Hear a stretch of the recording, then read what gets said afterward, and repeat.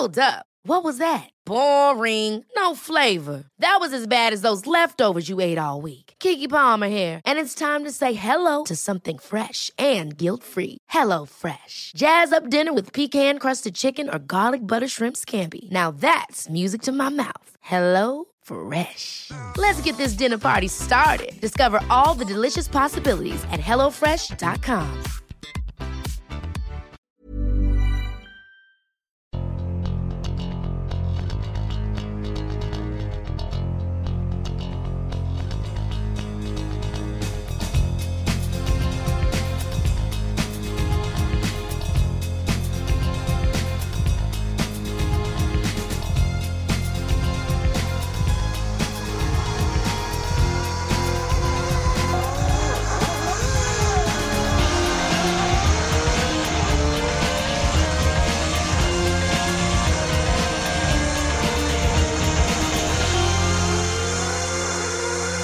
Hello everyone and welcome to the Motorsport Podcast in association with Mercedes-Benz.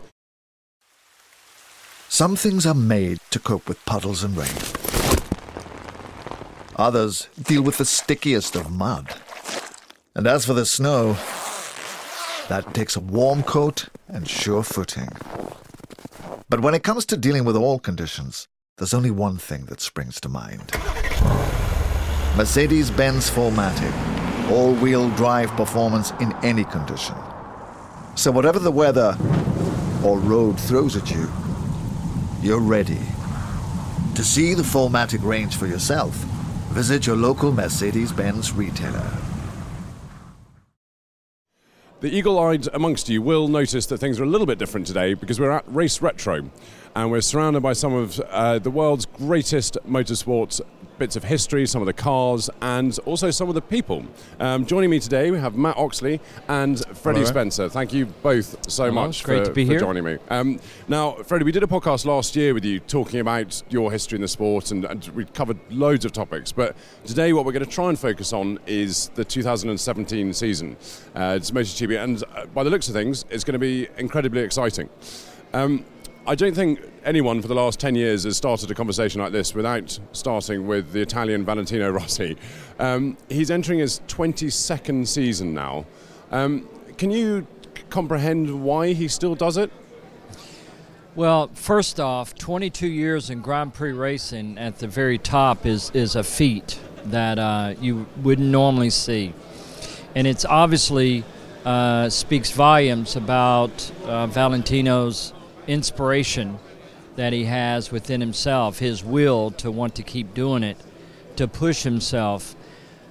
I think also the fact that he's had these challenges in the last 6-7 years, you know, with Lorenzo when he came along in 08, 09, and then that transition to Ducati that didn't go very well, and then coming back and wanting to prove that he could still win a race first, which he did in 13, and then to win the championship, which he almost did in 2015.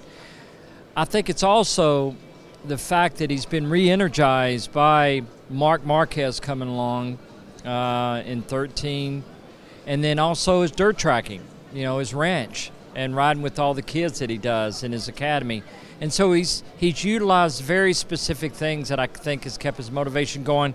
And at the end of the day, there's no one loves being Valentino better than Valentino, and he's great at it. And he's inspired his contribution to the sport. He knows his place in that and what he's contributed to the growth of Grand Prix racing outside of the motorcycle community only. And so it's interesting. I know we'll talk a little bit about specific things as in the broadcast that I want to address that I think. We're at a critical point for him, though, at his age and the changes with the front tire a little bit this year, and with the arrival of Vinales. And it's going to be interesting. I think the kind of crazy thing about Valentino is everybody says, oh, well, this will be his last year, or he can't keep upping the pace and so on. But kind of what I've realised is you can only judge people generally by what other people have achieved. And so you tend to do that with Valentino, but the thing is that you actually can't do that because already he's way ahead of what anybody's achieved, and so you can't actually say, well, this will be it, because everybody else, when they get to 38, they've had enough. You have to judge him as completely unique, because obviously, to want to do that after 22 years is just, he does it because he loves it, but it's almost impossible for anyone to imagine what it would be like to still be racing at the highest level after 22 years in cars, let alone bikes.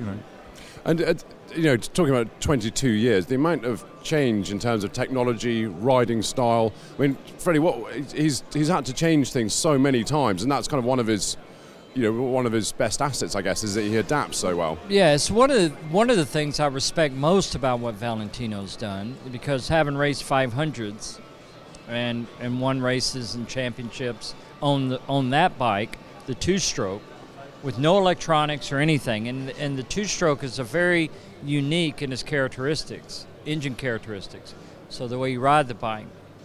And then to make the transition to the MotoGP bike, and then this latest evolution in his riding style of getting off the bike further, and that he basically, first Casey did that really, and then Marquez kind of refined it.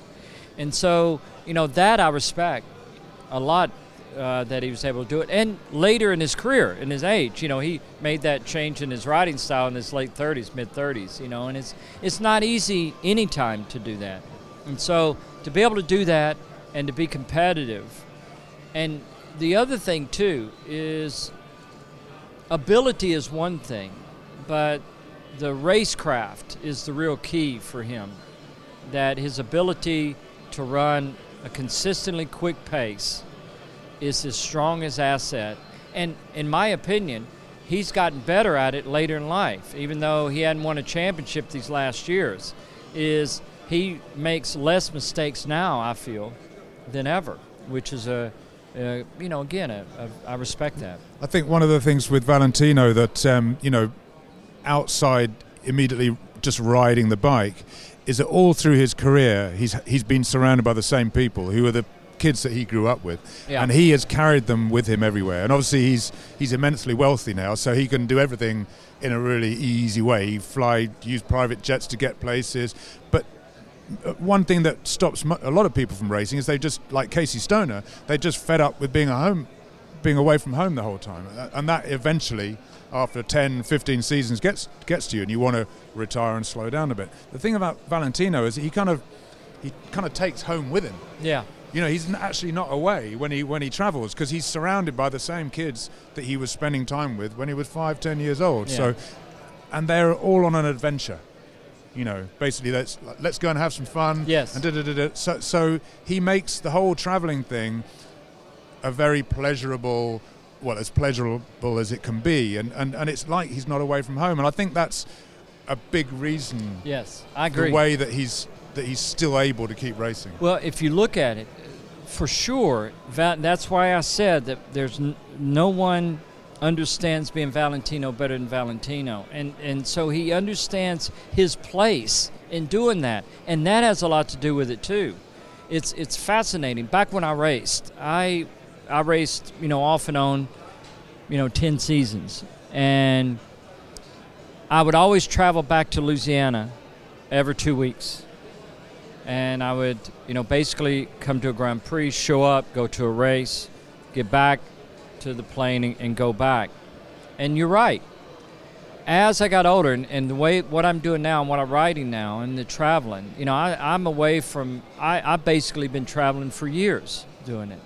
I could have never imagined doing this, but for me, and this is the point I want to make, is that Valentino understands. It's why he didn't go do cars. He understands racing, and he actually, that's when he's at his most at peace, is at a Grand Prix, preparing, working with the crew, like you said, and doing that. And there's something very, very special about that, and his contribution to that. And I think that's a lot of it too, is it's not a job. It's more than that, Speaking to Eddie Lawson, who obviously was a big rival of yours. Absolutely. He only raced the last 2 seasons of his Grand Prix career. He wanted to stop, and his management said, well, what do you need to continue? What can we do to help you? And he's basically like you. He came back. He went back to California after every race, and he got to the point. He said, literally, just couldn't get out of the chair to get into the car to drive to Los Angeles airport. He just couldn't do it. He was like, I cannot stand it. So the management said, how about if we get a helicopter to pick you up? He was like, okay, let's give that a go. Okay, so that was the thing that kept him going for another 2 years. So literally a helicopter would arrive in his garden, pick him up and fly him to the kind of VIP entrance at LA airport, get on the plane, off you go. So that took away a huge chunk of pain in the, arse kind of work side of racing, which a lot of people don't understand, that the racing's almost the easy bit. It's the traveling, the relentless traveling, the relentless being away from home, out of your comfort zone, hotels. After a few years, it drives you crazy. Is that why you still go to all the races, that you've got a chopper picking you up and then off in your private jet? Exactly, yeah. Well, I thought so. Exactly, that glint in your eye. We mentioned him earlier in the conversation, but Maverick Vinales, for those that kind of don't know him, because he hasn't come out of nowhere.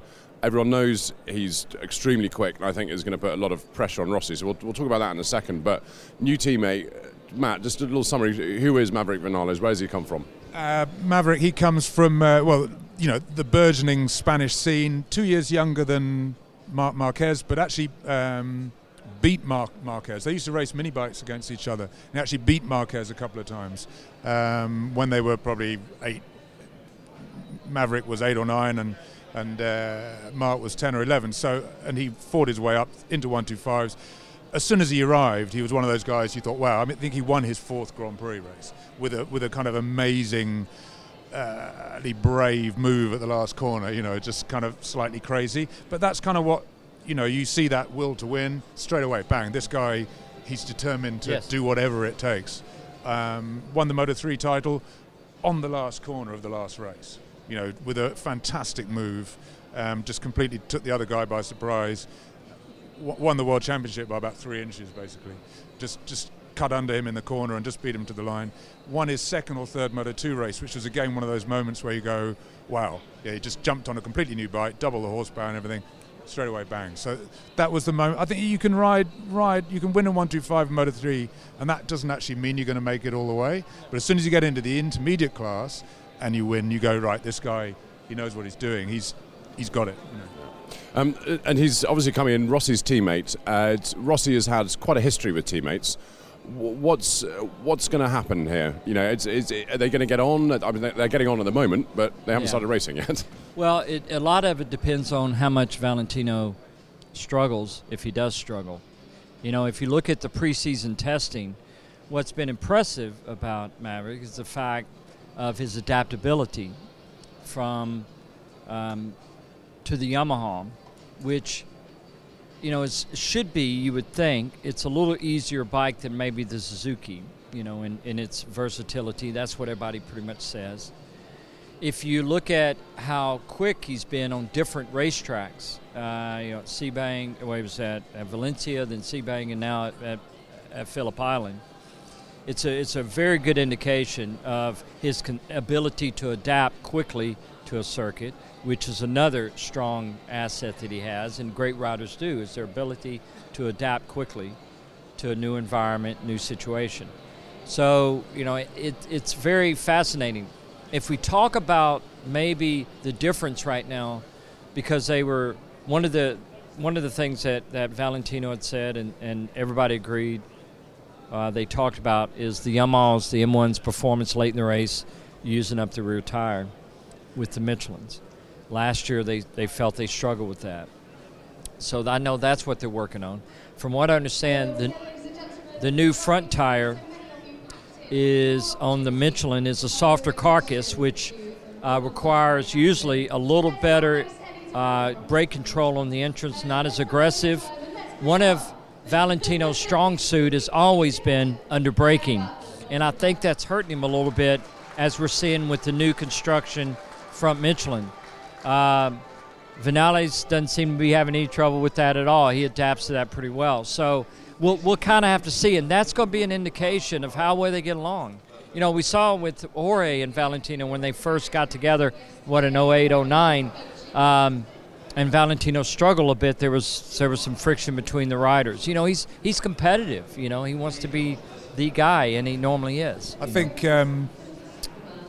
Jorge turning up at Yamaha kind of rather shocked Valentino, Yes. and obviously, eventually he walked out because he said, it's either him or me, and Yamaha going, well, you're quite old now. Yeah. This was 10 years ago, Exactly. or nearly. You're quite old, so the future is with Jorge. Yeah. But, they're very different. Valentino and Jorge, incredibly different Yes. characters. Whereas I think Maverick and Valentino are much more similar as human beings, much more laid back. You would never call Jorge laid back. He's very sort of quite in your face, whereas Valentino and Maverick both quite humble, kind of ordinary people, really. Yeah. But what might help Valentino is he's used to being beaten now. He wasn't used to being beaten, really. Yes, and when that's Jorge what's turned different up. this time. I agree. So he's kind Yeah. of, it's not going to Yeah. not going to destroy him. But also, Vinales' riding technique is much more similar to Valentino's than Jorge's was. So that could actually help Absolutely. Valentino, Sure. because Sure. Jorge had the bike very different to the way Valentino did. So, if Valentino was lacking something, he couldn't actually use a lot of Jorge's setup and so on to help him. But Well- if Maverick and Valentino have a very similar setup, a very similar style, Valentino may be able to use, because obviously they can see each other's data, they can see each other's setup. So that actually could be a positive for Valentino this year. Matt, you said something that's very interesting, and this actually surprised me. When I read about the biggest problem that Jorge was having on the new Ducati wasn't just the mid-corner steering issue, which has been around forever. It's been around. Jerry Burgess, I was talking with Jerry years ago about the problem with Valentino on the Ducati, and that was a big issue. That's something we all want. It's really important, the mid-corner, for the bike to steer off throttle, or at least hold its line when you initially pick the throttle up. And the Ducati struggles with that. Everybody knows that. But Jorge was talking about on corner entry that he was having to adjust to using the brakes so much deeper in the corner. And it surprised me, because trail braking is usually everything for us at the top level, because not only do you utilize it to help you steer the bike sooner in the application lean angle, but also to keep some weight on the front, for front grip. And Valentino, it's not like Jorge, the Yamaha, was really good on mid-corner steering. Well, I know Valentino is really late on the brakes, so in that aspect alone, Jorge and Valentino wouldn't have anywhere near probably the front setup, front chassis or front suspension, setup. And where Vinales, I agree, is more similar to Valentino in his riding style. Before we started recording, we were talking about Marquez and Vinales and how that they're probably the sort of two main protagonists for the title. So I'll just jump in, actually. If you can hear things in the background, that's because Ari Vatanen's on stage quite near us. Yeah. So bear with us. But so Marquez, Vinales, is that really those two? Is that what we're looking at for this season? Well, I think this is what I noticed, or what I believe, after watching him in Phillip Island. And there was one part where they actually went out together. When Mark came into the championship in 2013, and he broke my record with the race win in Austin, and then went on winning the championship. One of the things that I liked about him coming into it was he was going to raise the level, I think, of everyone else. He has that ability, and Jorge even talked about that, and Valentino talked about that. Mark forced them to raise the bar a little bit higher, and now it'll be interesting to see. But I think the battle with Vinales is going to make Mark go into another gear, and I think Vinales to go with him. That could be a real difficult thing for Valentino and Jorge. Not because they can't, but just that, it's like Kenny and I in 83. One of the things about 83 I feel that made that championship unique was, if you look at the lap times from year to year between 82 and 83 at each of the Grand Prix, Kenny and I went quite a bit faster than the year before, and mainly just us, And so we we pushed each other. It's one reason I respect Kenny so much. Now, Kenny was just 31. He wasn't 39 like Valentino. But the fact that Kenny, because I know how much quicker I was between 82 and 83, not just in the bike, but in my performance, what I adjusted, my mid-corner direction change was much quicker. And I was 21 years old and still dramatically improving. And Kenny stayed right with me and pushed me even more. And I think you're going to see that with the two young guys, with Valentino, with Mark and Maverick. What do you think? I think. Yeah, to me, I think unless something strange happens, I think it will be Maverick versus Mark. I'm not saying it'll only be them. Yeah, you could well be right that they're going to push each other and drag themselves ahead of everyone else. So obviously last year we had nine different winners. Yeah. This year could be very different. Yeah. But who knows? Well, I mean, not, there's so many other variables with Hawkeye going to Ducati, and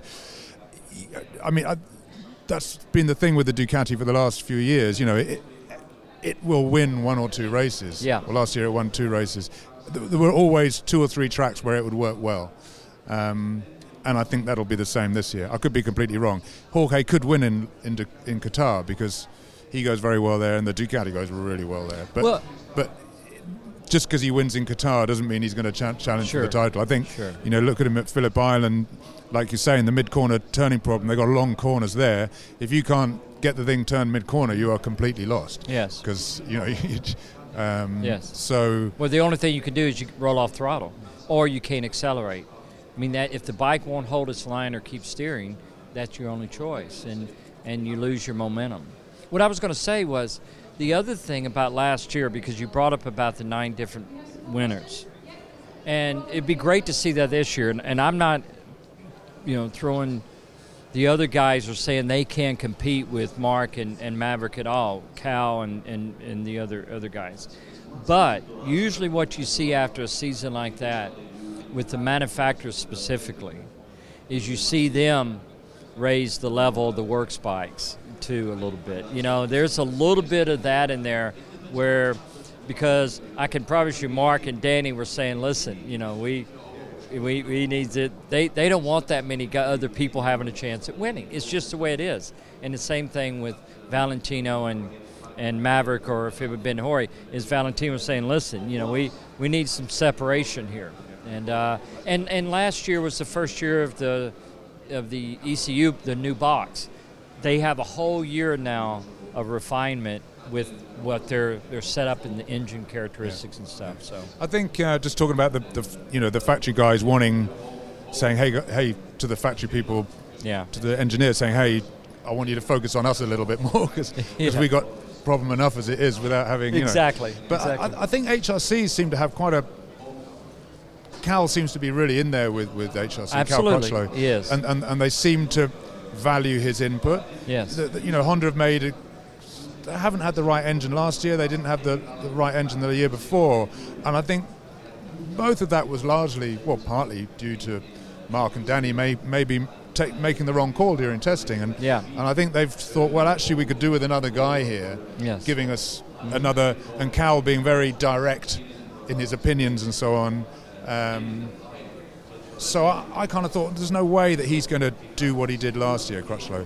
But I think he actually could be quite strong. And you look at his race pace from Phillip Island was actually very, very strong. And you think, wow, he could be up there. Whether he wins another race, I don't know. But I think he will be up the sharp end, which will be good to see.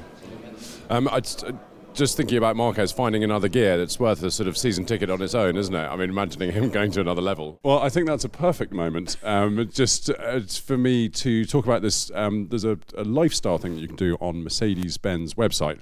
And if you go to mercedes-benz.co.uk/lifestyle, it's extremely clever. You can put in your car registration number if you own a Mercedes, and then it can tell you all the things that you can buy for it, whether it's baby seats or cup holders or iPad holders. It's actually extremely clever. For the number of times that I've bought something that is for an entirely different model of car from mine, highly recommended. So do head along to mercedes-benz.co.uk. You touched on Honda and Cal and things, but one of the big things from Honda this year is its new engine, and it's actually done a sort of an extra private test that you were saying is almost unheard of. Just talk us through what is this engine? Why change? Well, it's a Big Bang engine. It's something that it's not a new concept. All the other factories use it, apart from KTM. It started in 500s when Freddie was racing 500s. It did. Comes from dirt track actually in the States, when they were trying to basically you kind of bunch the power pulses together to kind of, it just gets the tyre to hook up better and makes the bike easier to manage, especially over race distance. And I think Honda they've had the Screamer engine for some years. Screamer engines are much more efficient fuel-wise, and a few years ago we had 20 litres, so getting an engine to the end of the race was a real problem. Now you've got 24 litres, so I think you don't need this. One of the big advantages of the Screamer is gone. Yes. So they're going to Big Bang, and it makes the engine more user-friendly. But they've obviously you've got to change your riding style a bit, and it makes the engine braking becomes very different. And obviously Freddie rode Screamer engines in 500s, and he rode Big Bang, so there's probably no one better to ask than Freddie. And that's exactly right, man. And you said all the technical side of it. From the riding side of it, I'll never forget the very first different fine engine we had was actually in 1985. I was in Surfer's Paradise, and they had this engine there, and Irv said they want to test it, but you got to stay another day. And I said, okay. And I'd been there for 9 days testing. But I stayed. And I did a few laps. It vibrated. It was real flat. Didn't have any over-rev, which I love engines with over-rev. And so I said, well, it's okay, But it's nothing. Wasn't spectacular at all. That summer, we're at Le Mans. And I'm struggling on the V4 at Le Mans. And I couldn't get the power to the ground. And Irv said, you remember that engine that we tested? Well, we have it. And because I tested it and they kind of continued moving forward with it, he said we could put that in. It probably would help on the bottom. We put it in. I went out, got pole, won the Grand Prix. And it was basically sealed it to where I could go to Silverstone. But it wasn't anywhere near like the Big Bang that we got years later. So if we move forward to 92, I tested the Honda in South Africa, and it was amazing the difference. And this is where it's different right away. And this is where Mark is going to benefit. Is if I can get the power to the ground, if the bike hold its line, I can pick up the throttle back there. I literally like to pick the throttle up sooner and sooner and sooner. And it makes all the difference, corner exits, your exit speed, your consistency on being able to pick the bike up, and all the things that save tire, consistent race pace, late in the race, things like that. And so that's what the Big Bang engine does. It allows, as Matt said, it to get the power to the ground, but it also it's that initial pickup of throttle is that transition into the power band is a little bit smoother. On the two-stroke, it was tremendous. That day I tested in South Africa. In fact, when I asked Irv, I said, "What do you think?" He said, "You can pick up the throttle even sooner than you realize," and it was true. And so with this engine, I think we're seeing that in testing with Mark, is his race pace is improved because the bike is so much easier to get it off the corner, and for someone of his ability, that is like giving him an advantage. And I think it's certainly, as we talk about the M1, that's what's been, that firing order, the cross-plane. And it's just it's interesting. It's not something new. The Harley-Davidson dirt trackers, that's what made them so good on slick grooves and getting their power to the ground is the way they fire, Have you ridden sort of recent MotoGP bikes? I've ridden the 990, the 800. And so what about, just try and kind of, for the listeners and the viewers, what are these things actually like to ride? Because, they are so quick. Yes. And I think because the MotoGP riders are so good, they don't make it look easy, but, they make it look a lot easier than it actually is. Yeah, just tell people a little bit about the current bikes. The modern MotoGP bikes, because of the amount of horsepower they have, the electronics are necessary. And what the electronics do is as they've evolved over the years, because I rode the very first MotoGP bike in '01, Mick Doohan and I, and we were at Motegi for the Grand Prix, and at that time the electronics was more reactive instead of proactive. For example, coming on the front straightaway, the rear tire broke traction, the electronics kicked in and kind of corrected itself before I could get off the throttle. And I thought, okay, that was a really good thing. Nowadays, and you see it even on the modern sport bikes. I rode the Fireblade, the new Honda Fireblade, a few weeks ago in Portugal. They're more proactive and they're in the background. And what they do is they, if you get a little too abrupt with the throttle, the electronics can help you out. And but still, they're like any race bike. To ride it on the very edge is extremely difficult. They accelerate so hard, the modern bikes. So much stopping power. And the rigidity of the bikes, because of that much horsepower, is one of the things that I think they're always working on to try to get that feel back. But, the bikes have evolved. The packages, the chassis, suspension, tire performance, all that works better together, than, let's say, a bike 20 years ago or 30 years ago. Now, obviously, one of the big movements, 2017 or end of last year, Lorenzo to Ducati. Ducati has had a difficult time over recent years, but it does seem to be improving. Matt, what can we expect from Lorenzo at the Italian team? Well, as we were saying, I think it's going to be quite up and down. Certainly in his, to Ducati, Lorenzo is the kind of final piece of the jigsaw. Since Gigi Dall'Igna came in at the end of 2013, at which point Ducati had been in a horrible doldrums for 3-4, well, ever since Casey left, because Casey had basically been digging them out of a hole for years, and it was basically him that was doing it, and as soon as he left, that was it. They didn't win another race for 6 years. So to them, Lorenzo is they've been chipping away, the bike's been getting better and better and better, and we buy the top rider, or a top rider, and away we go. But I don't think it's going to be quite that simple. I think the bike's still going to be up and down. It's going to have tracks that it works at, and it's going to have tracks that it doesn't work at. And the strong point of the Japanese bikes, the Honda, the Yamaha, and the Suzuki, all of them really, is that they're the Honda less so probably, it's less neutral, but they basically work well wherever you go. You dial them in a way. Ducati's never been like that, and it's more of a kind of, speak to riders who've come off Japanese bikes onto the Ducati, they say it's a lot more raw, a lot more like a kind of V8 hot rod kind of against a kind of nice, saloon car. Why is that?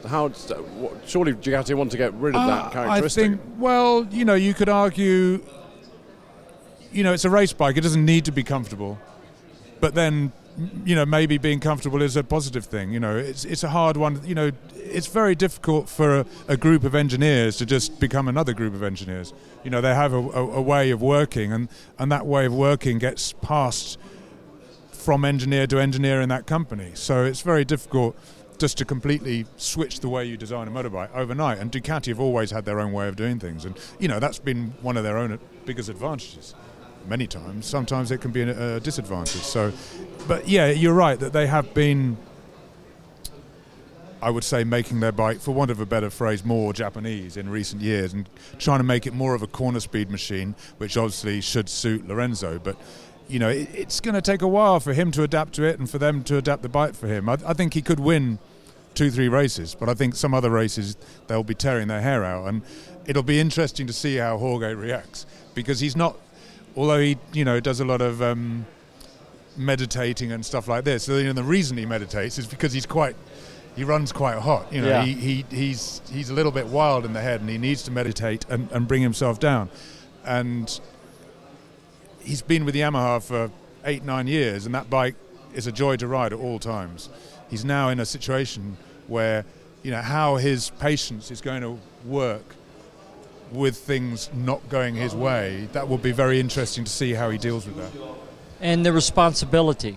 There's a responsibility that is there for him now, because everyone knows why Ducati hired him. I mean, they've stated it. Now they want to win the championship, and so there's more than just the fact of adapting to a new bike. but he's been given that responsibility and being paid that amount of money to accomplish that. You were talking about characteristics. It's fascinating how there's certain characteristics a bike has. For example, I brought up being in Portugal a few weeks ago, and I only bring it up for this reason, is that I haven't ridden a Fireblade in quite a few years, really my 08 bike. 3 laps, it was like going home. And when I ride my NSR 500, there's a certain feel to it that is very similar to with the Fireblade. I get on an M1, and it feels like a Yamaha.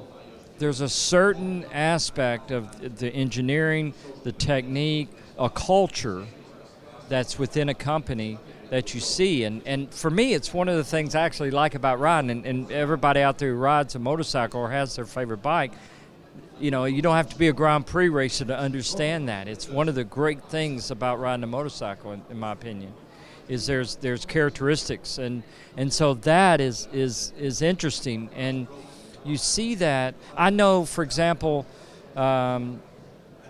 when I was doing the bike development of the original NSR project, is that one thing I would drill into them and just constantly talk about is forgiveness, adaptability as a rider, is that I don't want to have to ride a bike to a certain level to get it to work, which is, I think, where they're at a little bit with the Ducati, is the amount of work it takes to change direction.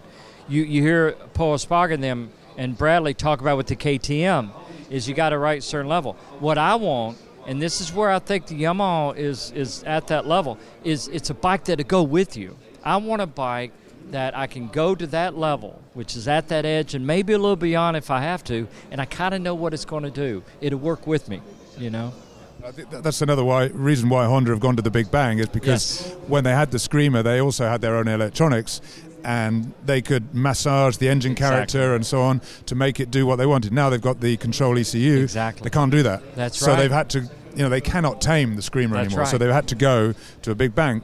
KTM come in now with a Screamer, and straight away the riders are going, oh my God, you got to ride this bike really wild, it's a real beast. So straight away they're saying exactly the same things about the KTM that people were saying about the Honda, and so it will be very interesting to see whether KTM, they could overnight, they could say tomorrow, right, we're going to go to a Big Bang. Wouldn't be a big problem for them. A small company, they can make that change very quickly.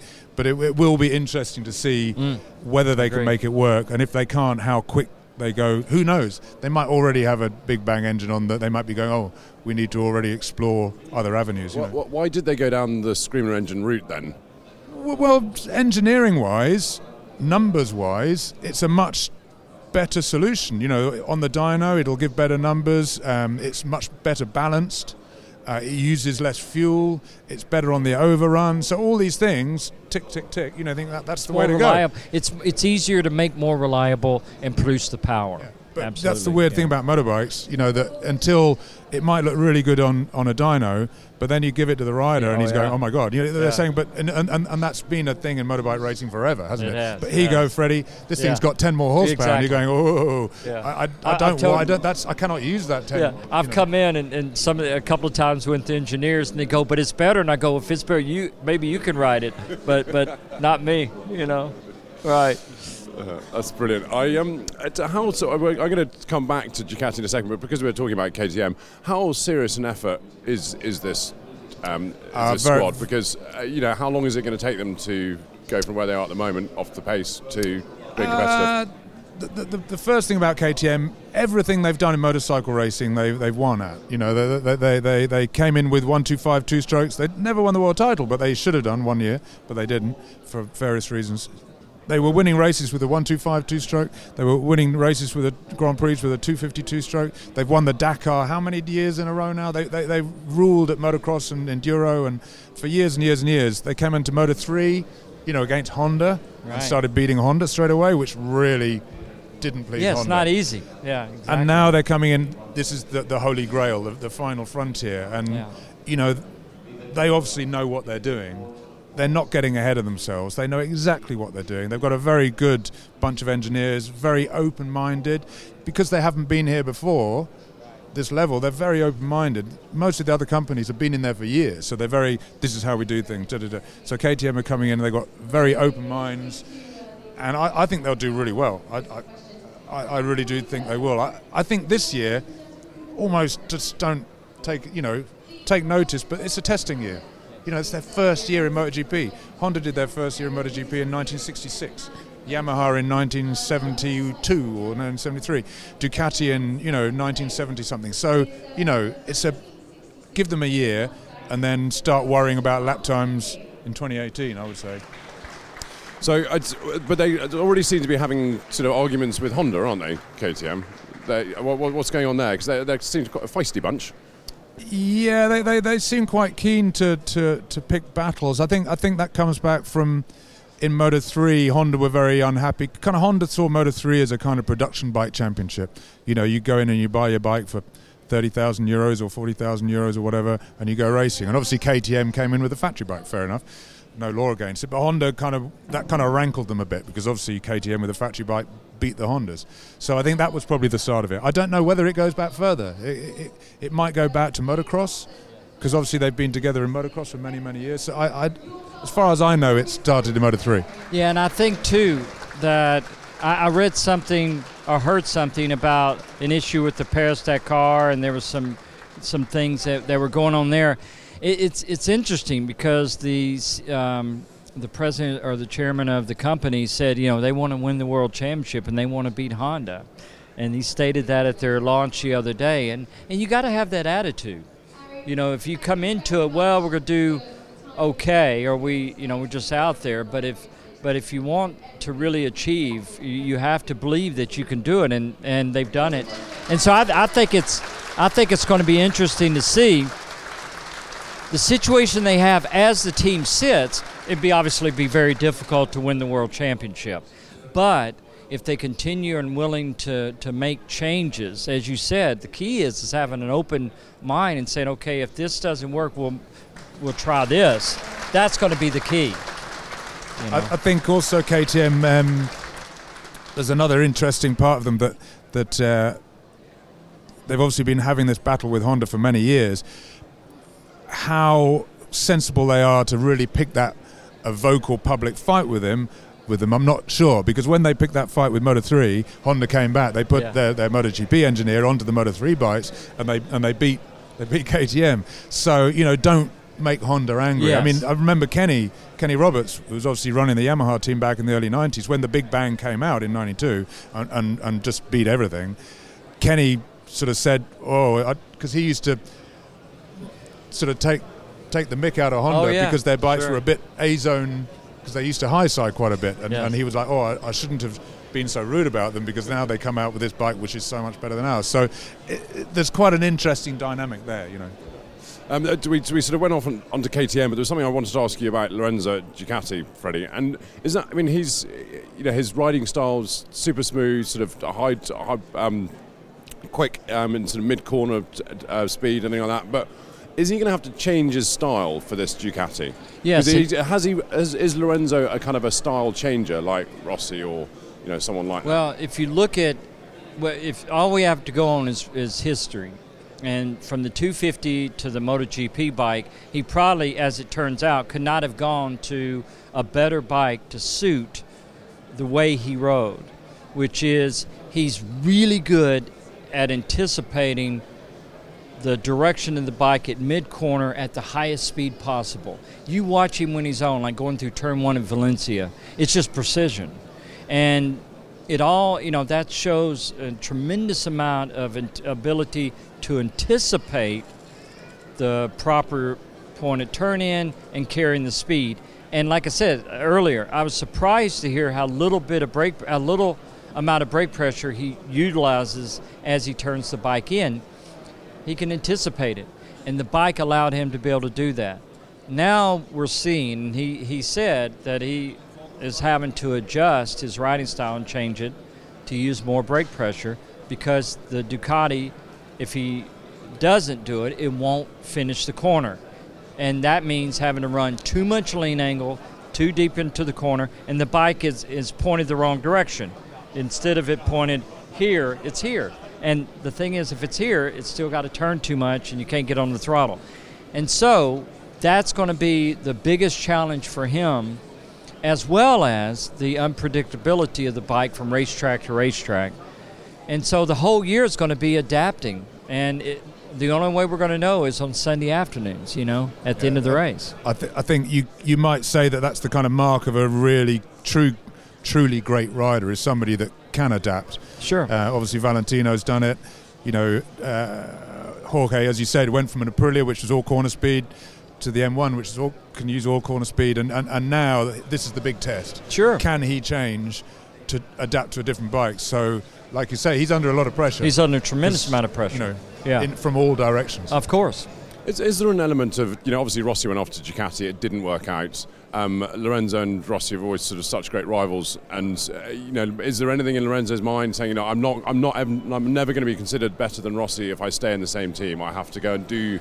Well, that's part of what this challenge is for him. Ducati, what he didn't. He wants to do something Valentino couldn't, because he's not going to win, that many. Yeah, and so that's part of it for sure. Yeah, for sure. Yeah, which is just another pressure. Yeah, which is exactly. It's just another, well, that's even a more personal one. Yeah. For him. Which can be the worst. Exactly, of course. Because they're the ones that really get you here, aren't they? Well, they're the ones when no one else is around that you feel. Absolutely, yeah. I'm glad I'm not Lorenzo on the MotoGP grid this year. There seems to be a lot more pressure on him than normal. But Suzuki, we haven't talked about them yet. They were quite fast at the test, weren't they, Matt?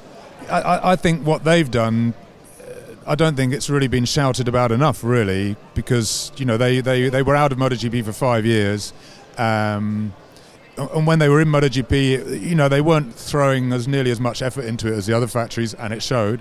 Then they were out for 5 years, and they came back straight away, and the bike was like, wow, this is a really good motorcycle, and I think it might have the best chassis out there. It's just so, I mean, you just look at it, and it looks almost like a 250. It looks so tiny, and they say that they chose Iannone specifically for his style. He's got a very, very attacking kind of style. And I think last year, the only guy that crashed less on the Michelins than he had on the Bridgestones was Vinales, which is probably something about the rider. All the other riders crashed twice as much on the Michelins as they had on Bridgestones. Vinales crashed half as much. He's the only guy. So that might be partly down to him. But I think it's also partly down to the bike. It's very nice going into corners. And I think Iannone is very attacking going into corners. So I think it could really work. And the thing is pretty much on a par with speed with the Yamaha now, And so it would be great to see them, because they're such a tiny little company compared to Yamaha and Honda. And Ducati, in the size of their race department, tiny. It would be great to see them in there as well, It's what's interesting about the characteristics of the bike is it kind of holds to form what I was saying earlier.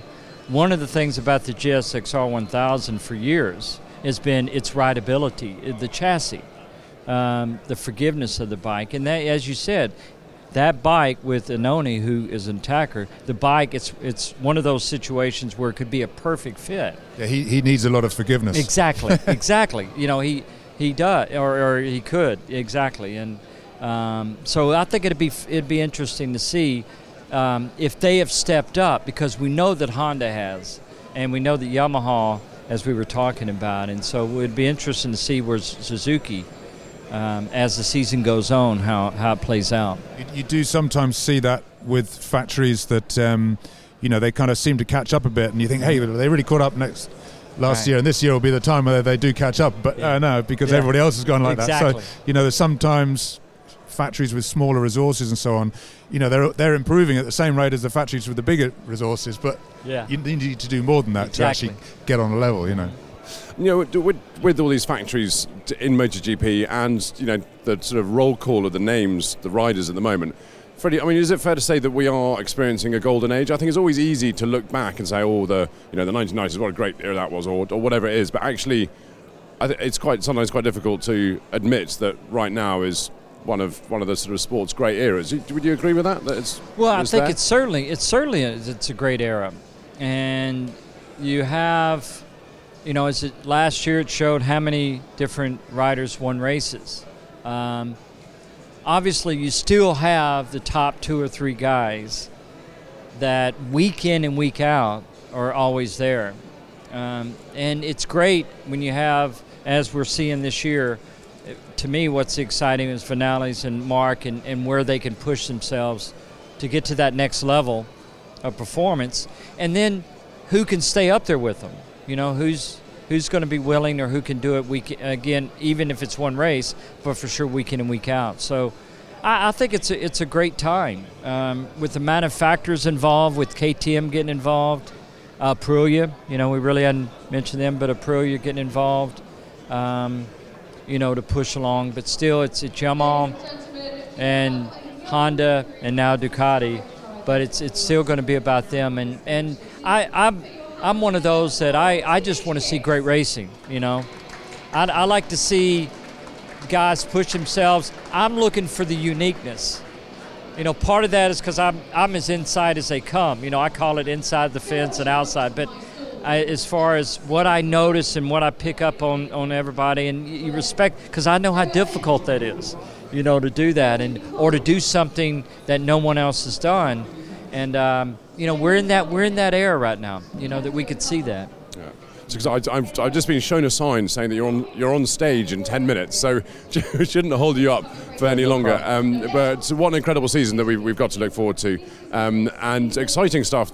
But looking at the sort of the motorsport, MotoGP A team here, because we've obviously got usual content from you, Matt, throughout the year, and Freddie, you're going to be contributing as well through video, audio, and all that stuff, which is be great. Really Look exciting. Forward to it. Yes. So thank you so much for all the insight. Well, no, I enjoy it's being here with you guys. It really is great. I appreciate that. It's very kind, but Matt, thank you so much. And thank you to Alan behind the camera, and thank you to all the listeners and the viewers as well. We're going to be back very soon for another Motorsport podcast in association with Mercedes-Benz. Thanks for watching, thanks for listening, and we'll see you then. Bye-bye for now. Some things are made to cope with puddles and rain. Others deal with the stickiest of mud. And as for the snow, that takes a warm coat and sure footing. But when it comes to dealing with all conditions, there's only one thing that springs to mind. Mercedes-Benz 4MATIC, all-wheel drive performance in any condition. So whatever the weather or road throws at you, you're ready. To see the 4MATIC range for yourself, visit your local Mercedes-Benz retailer. When you're ready to pop the question, the last thing you want to do is second-guess the ring. At BlueNile.com, you can design a one-of-a-kind ring with the ease and convenience of shopping online. Choose your diamond and setting. When you find the one, you'll get it delivered right to your door. Go to BlueNile.com and use promo code LISTEN to get $50 off your purchase of $500 or more. That's code LISTEN at BlueNile.com for $50 off your purchase. BlueNile.com, code LISTEN. Hiring for your small business? If you're not looking for professionals on LinkedIn, you're looking in the wrong place. That's like looking for your car keys in a fish tank. LinkedIn helps you hire professionals you can't find anywhere else, even those who aren't actively searching for a new job but might be open to the perfect role. In a given month, over 70% of LinkedIn users don't even visit other leading job sites. So start looking in the right place. With LinkedIn, you can hire professionals like a professional. Post your free job on linkedin.com/achieve today.